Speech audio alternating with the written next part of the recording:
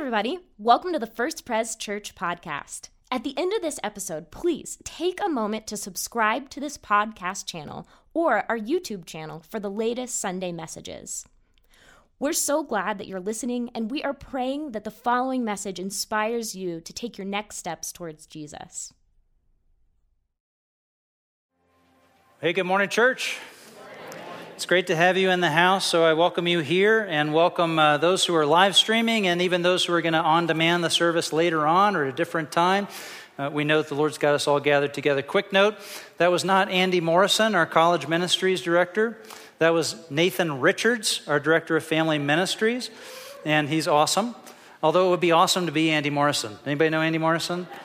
You know, it'd be awesome to be this big, Scottish guy with this big red beard who plays rugby. I mean, that'd be awesome, right? But we love Nathan and wanted you to know who he is up here leading us in worship. So, friends, we are telling the beautiful story, and we're continuing in this series. I encourage you to open your Bibles. I encourage you at home to get your Bibles open on your lap. And let's look at John 20 together. And as we open up to John 20, let's open our hearts to the Lord in prayer. Lord, it'd be the easiest thing in the world for us to read this and not get it at all. Even for us to kind of intellectually absorb it, but not understand or trust it in a way, Lord, that changes our lives. So we ask you, shape us by your living word. Send your Holy Spirit to open our hearts to receive your living word. We would walk away changed. In Jesus' name we pray. Amen. John 20 now, 11 to 18. Now Mary stood outside the tomb crying. As she wept, she bent over to look into the tomb and saw two angels in white seated where Jesus' body had been, one at the head and the other at the foot. They asked her, "Woman, why are you crying?" "They've taken my Lord away," she said, "and I don't know where they've put him." At this, she turned around and saw Jesus standing there, but she did not realize that it was Jesus. He asked her, "Woman, why are you crying? Who is it you're looking for?" Thinking he was the gardener, she said, "Sir, if you have carried him away, tell me where you've put him, and I will get him." Jesus said to her, "Mary." She turned toward him and cried out in Aramaic, "Rabboni," which means teacher. Jesus said, "Do not hold on to me, for I have not yet ascended to the Father. Go instead to my brothers and tell them, I am ascending to my Father and your Father, to my God and your God." Mary Magdalene went to the disciples with the news, "I have seen the Lord." And she told them that he had said these things to her. This is God's word. We're grateful. Amen. Feels like Easter, doesn't it? First Christmas, now Easter. If you're thinking, why is Tim getting all these important holidays out of the way? You're on to me. I'm taking 2021 off. I'm taking the whole thing off. It turns out that if you pastor 2020, it's this rare thing, but it counts for 2 years of pastoral ministry. So once I'm done, we're out. We're out. No, that's not it. That's not it. We're telling the beautiful story, the story of all things. The story of all things. And these are the critical moments. These are the key linchpin parts of the story, This is the stuff that counts. A beautiful God made a beautiful world and put beautiful people in it, but all that beauty was threatened and marred and sullied by our selfishness and sin. So God, though, he didn't give up on us. He's too invested in what he had made. He's too invested in us. He's too invested in beauty to walk away from it and let it go to waste. So what did he do? He made a beautiful promise. He sustained us with beautiful hope. In the fullness of time, he sent his Son to be our beautiful Savior. And last week, we saw that day when beauty was broken, when ugliness won, when Jesus, the Son of God, died on the cross for us. But he didn't stay dead. If Jesus had stayed dead, that would be a good story, right? God made a world. The world turned away from him, and it caused all this destruction and pain and sickness. And then God said, well, there's a cost to all of that. And so I'm going to send my son. My son's going to pay that cost. And then he sent his son paid the cost. And now everything is all paid up. It's all even, and it's all squared, right? That'd be a good story of a merciful God. But it wouldn't be a beautiful story. Jesus didn't stay dead. Jesus rose again. Jesus walked out of that tomb and he saw his friends and he ascended to God the Father in the heavenly places. Jesus, in his humanity now, in his humanity, he went into the heavenly places with God and marked a commitment that now all who would follow Jesus, all who would call on his name, because Jesus in his humanity, he's gone to that forward place, you see. And so now God has made a commitment in raising Jesus from the dead that all who call on his name, that all who follow in him will enter into eternal life, eternal citizenship with God, the eternal kingdom. That's not just a good story. That's a beautiful story. Death doesn't win. Ugliness doesn't get the last word. Beauty defeats death. Jesus defeats death and begins in that moment the restoration of beauty. What we want to talk about this morning is beauty restored. And all of that restoration of all of that beauty starts right here with Mary Magdalene.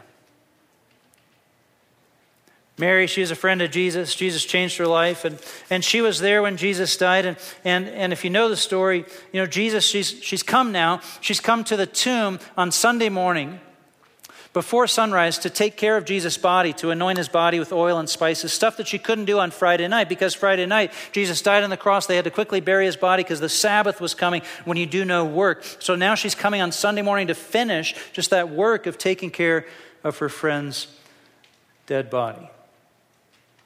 And when she got there, she saw the tomb was blown open. She looked inside and she saw nothing was in there. So she ran, she told the disciples. The disciples ran and they looked and they saw. And then what did they do? They went back home. But here's Mary. And she's still there. Just standing there.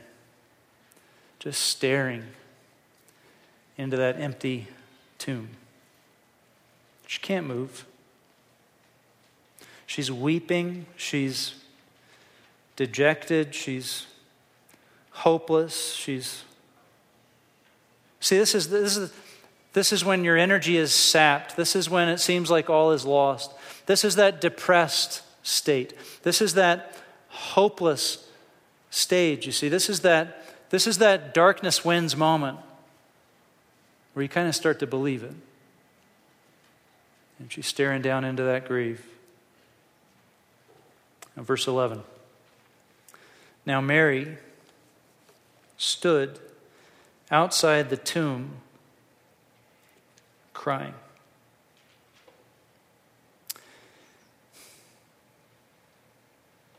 And as she wept, she bent over to look into the tomb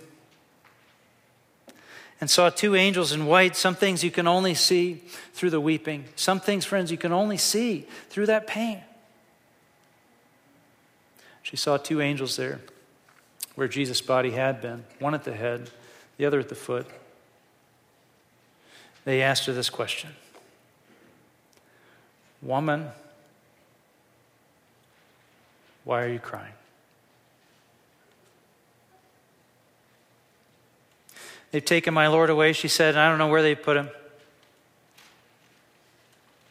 "Woman, why are you crying? Woman, why are you crying?" Why is she crying? She's crying because she knows what she knows. Jesus is dead. Hope is lost. Beauty is broken. Ugliness wins. Evil takes the day. Jesus is dead, and his body isn't even here. His body isn't even, I don't even get the comfort of mourning and caring for his body, the grief process. I don't even get that they took his body away. Woman, why are you crying? She's crying because, listen, she knows what she knows, okay? And it's this big. She knows death wins. She knows darkness wins. She knows hope is lost. Why are you crying? Because she knows what she knows. Verse 14, at this she turned around and saw who? Jesus. Standing there. But she did not realize that it was Jesus. And he asked her, say it with me, woman, why are you crying? Woman, why are you crying? Who is it that you're looking for? Thinking he was the gardener, she said, sir, if you've carried him away, tell me where you've put him, and I will get him. What does she think? Like, I'll just go, what, is she going to carry Jesus' body wherever it is? And she's trying to get help. Would you please help me? Why are you crying? Because I know what I know. And can you help me out of this? What's going on? How can I put it back together? But she did not realize who she was talking to. She did not realize that it was Jesus. Friends, listen to me now. The gospel, the Christian message, the gospel is not a set of beliefs to adopt or a philosophy of life to try on, a path to walk. That's not what the gospel is. The gospel is not a moral path to resolve to walk upon. What is the gospel? The gospel is news. It's news of an event. It's a proclamation of something that's happened. It is news of what God has done. But it's not only news. It's news that when you believe it, when you realize it, it changes your life forever. The gospel is news. It has power to change your life. Mary, see, she has some realizing to do. She did not realize that it was Jesus. So Jesus repeats that same question of the angels. Woman, why are you crying? Why? But then he digs deeper because Jesus knows that Mary, she's got some realizing to do. She's got some knowledge to gain. She's got some understanding that has to go deeper than it's gone before. And so he asks a second question. Who is it that you're looking for? And the irony is that she's looking at who she's looking for, right? Jesus is right in front of her. How often is Jesus right in front of us? And us without eyes to see. But then look at this. Verse 16. Jesus said to her, say it with me, Mary. Just one word. She turned toward him and cried out in Aramaic, Rabboni, which means teacher. Now, actually, it means teacher. Actually, it means my teacher. Rabboni, it's a personal possessive. It means mine. She cries out to him, my teacher. Listen to me. When you don't know who you are, Jesus does. We're in an age of identity exploration. We're in an age of this pressure to figure out who you are, to name your identity and to set it up and to put it out there and to defend it. Like, this is who I am. This is what I stand for. These are my convictions. This is my personal contribution to the world. This is my platform, and I'm going to put my identity on it, and I'm going to defend my identity. And we're pressuring, even our kids, we're pressuring our kids to come up with their identity and defend it to the world. And in the middle of all of that, here's what I want you to know. Here's what I want you to know. When you get lost, when you get confused, when you forget who you are, Jesus knows who you are. Jesus knows who you are. Jesus knows who you are. You can clap for Jesus. That's okay. That's okay. See, who you are is found in your relationship with Christ. What does he says to her one word. What is it? Mary. It's her name. And in hearing her name in the mouth of Jesus, suddenly she's transferred. Suddenly her life is changed. Suddenly she moves, she's translated from this place of despair, anxiety, bent over, crying, looking at emptiness. She's transferred into Jesus, into a relationship with Christ, into joy and life and eternal hope and everlasting kingdom. She's changed again. She remembers who she is. She's Mary. And as soon as she hears that word, what does she say? Rabboni. My teacher, my Savior, my Lord, my Jesus. And she's home again. I want you to catch something in this passage that kind of blows me away. Look at verse 16 here. Mary, in verse 16, she turned toward him. Jesus said to her, Mary, and she turned toward him. What's weird about that?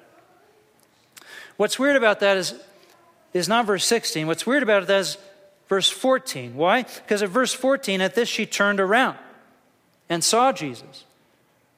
In fact, I've studied this. Like, what's going on here? In fact, in verse 14, it's very clear. It says in the Greek, she turned to her backside. Like she turned her body around. She turned 180 degrees. She's facing Jesus.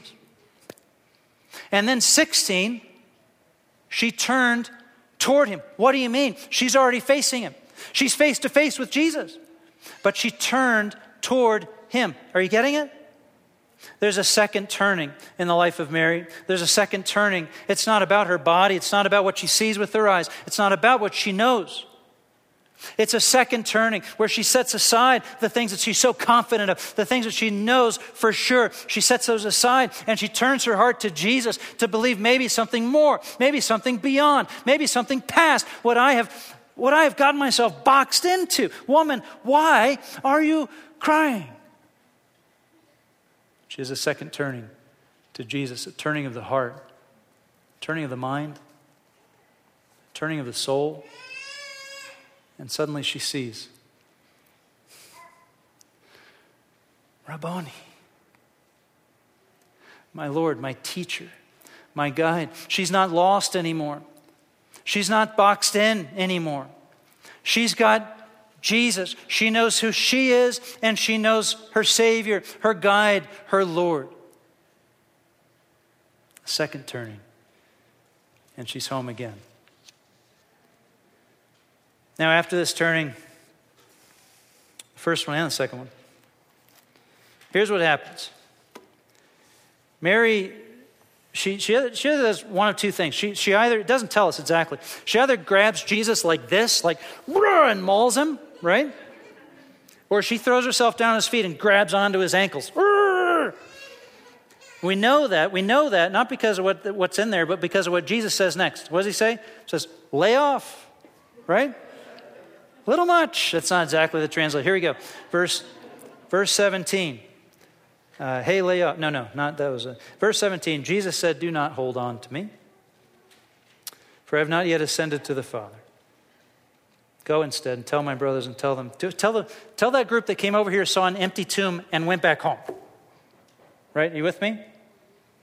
You go and tell my brothers, I'm ascending to my Father and to your Father, to my God and your God. Let go of me, he says. This body is headed somewhere. The body ascends. This is Jesus in his humanity. His human body ascends into that up there, out there, future place, okay? Into that heavenly realm. Jesus ascends in his body, in his humanity. This is someday I'm going to have to preach a whole sermon series on John 20. Because what we're getting at now is we're getting at the ascension.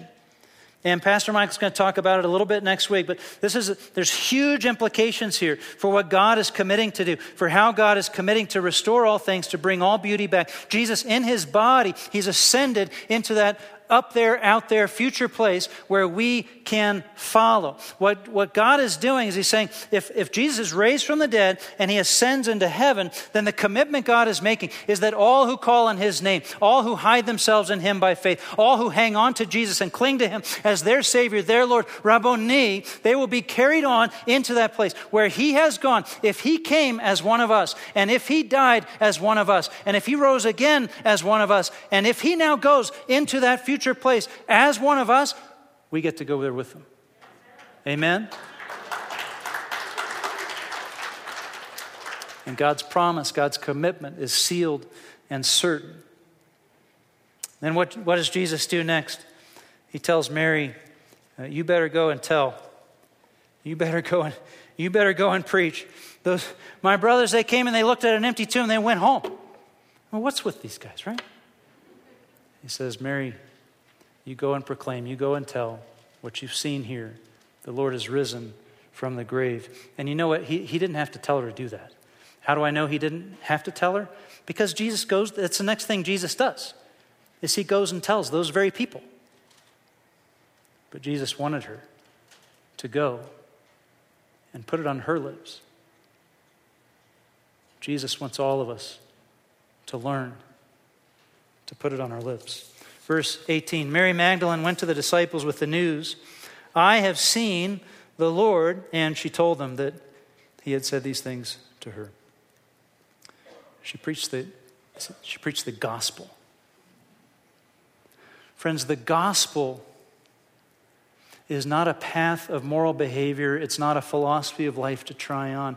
The gospel is news. It's news of an event. It's what God has done for us, not what we might do for God. And it is news which, when believed, when realized, changes your life, transfers you from a kingdom of everlasting darkness, destruction, hopelessness, into a kingdom of light and life and endless hope.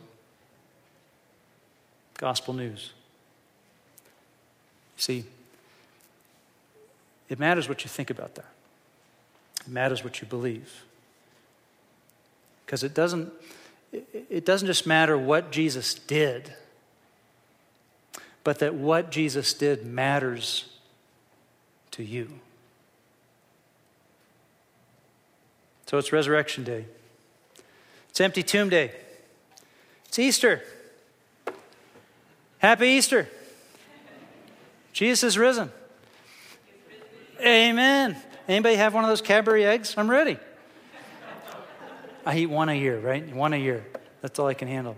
It's Easter Day. It's Resurrection Day. It's the Lord's Day. And beauty is restored.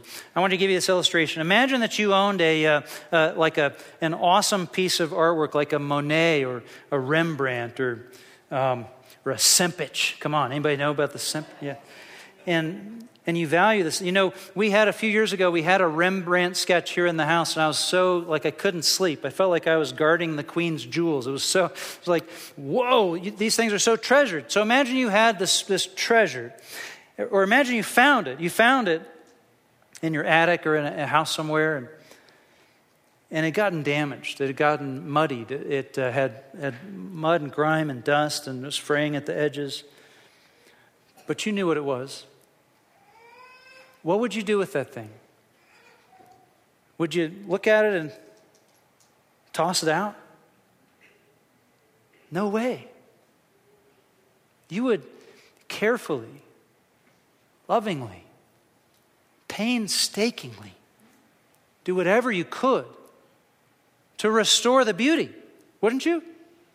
You ever seen these restorationists who take these old pieces and they're like one Q-tip? That's enough of that Q-tip, right? It's just like one little thing, and then I'm done with that, and then one little scrape, and then they're carefully going each little bit just to restore. It might take years. But the beauty's going to be restored. That's how God sees you. You are made a masterpiece in the image of God, with all of your individualism, all of your beauty, the image of God within you. And you know, there's also some problems, right? I mean, can we admit that? And so we think, okay, I got this image of God, I've got this beauty within me. How is all that beauty going to be restored? Well, follow me now. People will tell you there's two paths. The religious moralist will tell you, oh yeah, you can get all that beauty restored. Here's what you need to do. You need to obey every rule all the time. You need to do it right. And if you're not feeling the beauty coming back, you need to try harder, because you need to restore your beauty by obeying the rules. And then on the other side, you've got relativists who don't like to draw hard lines around anything. What are they going to say? They're going to say, look, the beauty's there and it's marred and it's sullied and it's dirty and it's soiled. You need to get used to that, because that's just the way it is. And you just need to come to peace and acceptance with your beauty being all kind of off and dirtied and sullied. You just need to accept it. You just need to accept it. Look, either way, either track you take, you are going to give up. You're either going to despair at your inability to fix yourself and put your beauty back together, or you are going to despair in your resignation that this is the best it's ever going to get and nothing can change. You're going to give up. And you're going to take that masterpiece and you're going to toss it out and leave it behind. The gospel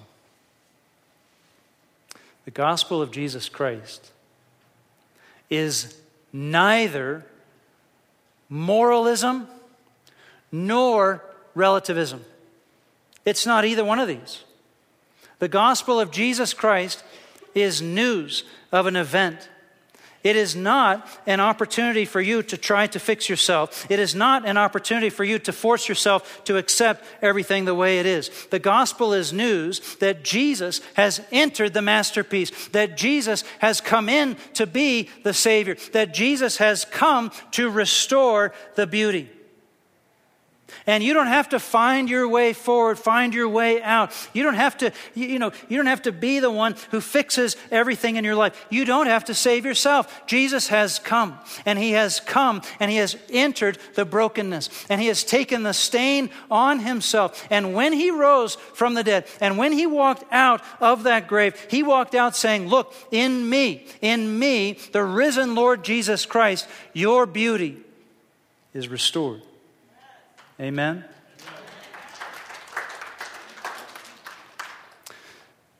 Jesus is the image of God, the radiance of God's glory, the exact representation of God's character. When Jesus is restored, the image of God is restored in all humanity, all who would call in his name in faith. The gospel is not a how-to, an opportunity to fix yourself with moralistic carefulness. You can't. And the gospel is not a press to accept everything the way it is in your sullied and marred state. You can't. You can't fix it. You can't accept it. The gospel is that Jesus Christ has come to be your Savior and your Lord. He has come to restore it. It's not what you can do for him. It's what he has done for you. So, Mary turned toward Jesus. She realized it's not a moralistic religious behavior pattern that I need. She realized it's not an acceptance of how things are that I need. She realized what I need is a Savior. What I need is a Lord. What I need is Rabboni, my teacher, my Lord, my Savior, my Jesus. I want to ask you, have you turned to the Lord? Have you turned toward him? Would you turn toward him? How does someone become a child of God? How does someone become a Christian? Sometimes we talk about all this over and over again, the Christian life and the Christian being a church and all that. We forget to sort of lay it on the line. How do you make that change? How do you go from Mary's, I know what I know, woman, why are you crying, to Rabboni? How do you make that transition? Because it isn't just understanding, it isn't just thinking about it, and it isn't doing Christian stuff. Too often people say, what does it mean to be a Christian? It means acting like Jesus. Well, yeah, but not quite, and not at the core, and certainly not at the beginning. What does it mean to be a Christian? It means to call out to the Lord and to hold on to him and let him be your guide, your teacher, your restorer, your Lord, your Savior. What does it mean? It means handing your life over to Jesus. When I first gave my life to Jesus, I was only 12 years old, Anybody 12 years old in here? And when you're 12 years old, it's not that much of a life to give, It's like a little pencil sketch. So you get older, there's all these details, there's all these other parts to the story, and it can get harder to hand the whole thing over. It gets harder, but it's not impossible. What it means to become a Christian is to hand your entire masterpiece over into the hands of Jesus. Say, I can't fix myself. I can't accept things the way they are. I trust you, Jesus. I want to ask you to pray along with me, you at home and you here in the room, that maybe this would be the first time that you open your heart to the Lord in prayer, trust him with your life, or try to. You can sit in church your whole life and never turn toward him. You can face Jesus and never realize who he is. So I want to invite you to take this moment to turn inside yourself, in your heart, in your soul, to turn toward Jesus. I'll ask you to pray with me, after me, repeating after me, line by line. I'll offer the prayer. You can repeat with me, you at home. Pray as you will. Repeat after me. Every head bowed. Let's open our hearts to the Lord and the work that he wants to do. And would you follow along? Repeat after me in prayer. Lord Jesus Christ, I cannot save myself. I cannot fix my masterpiece. I cannot accept my brokenness. I want to put my life in your hands. Today, I am yours. Thank you for giving your life for me. Today, I give you mine. I trust and believe in your power to save. In Jesus' name. Amen.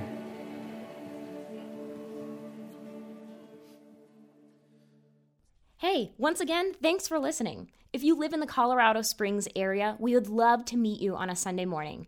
To plan your visit, head to our website at firstprescos.org. That's FIRSTPRESCOS.org.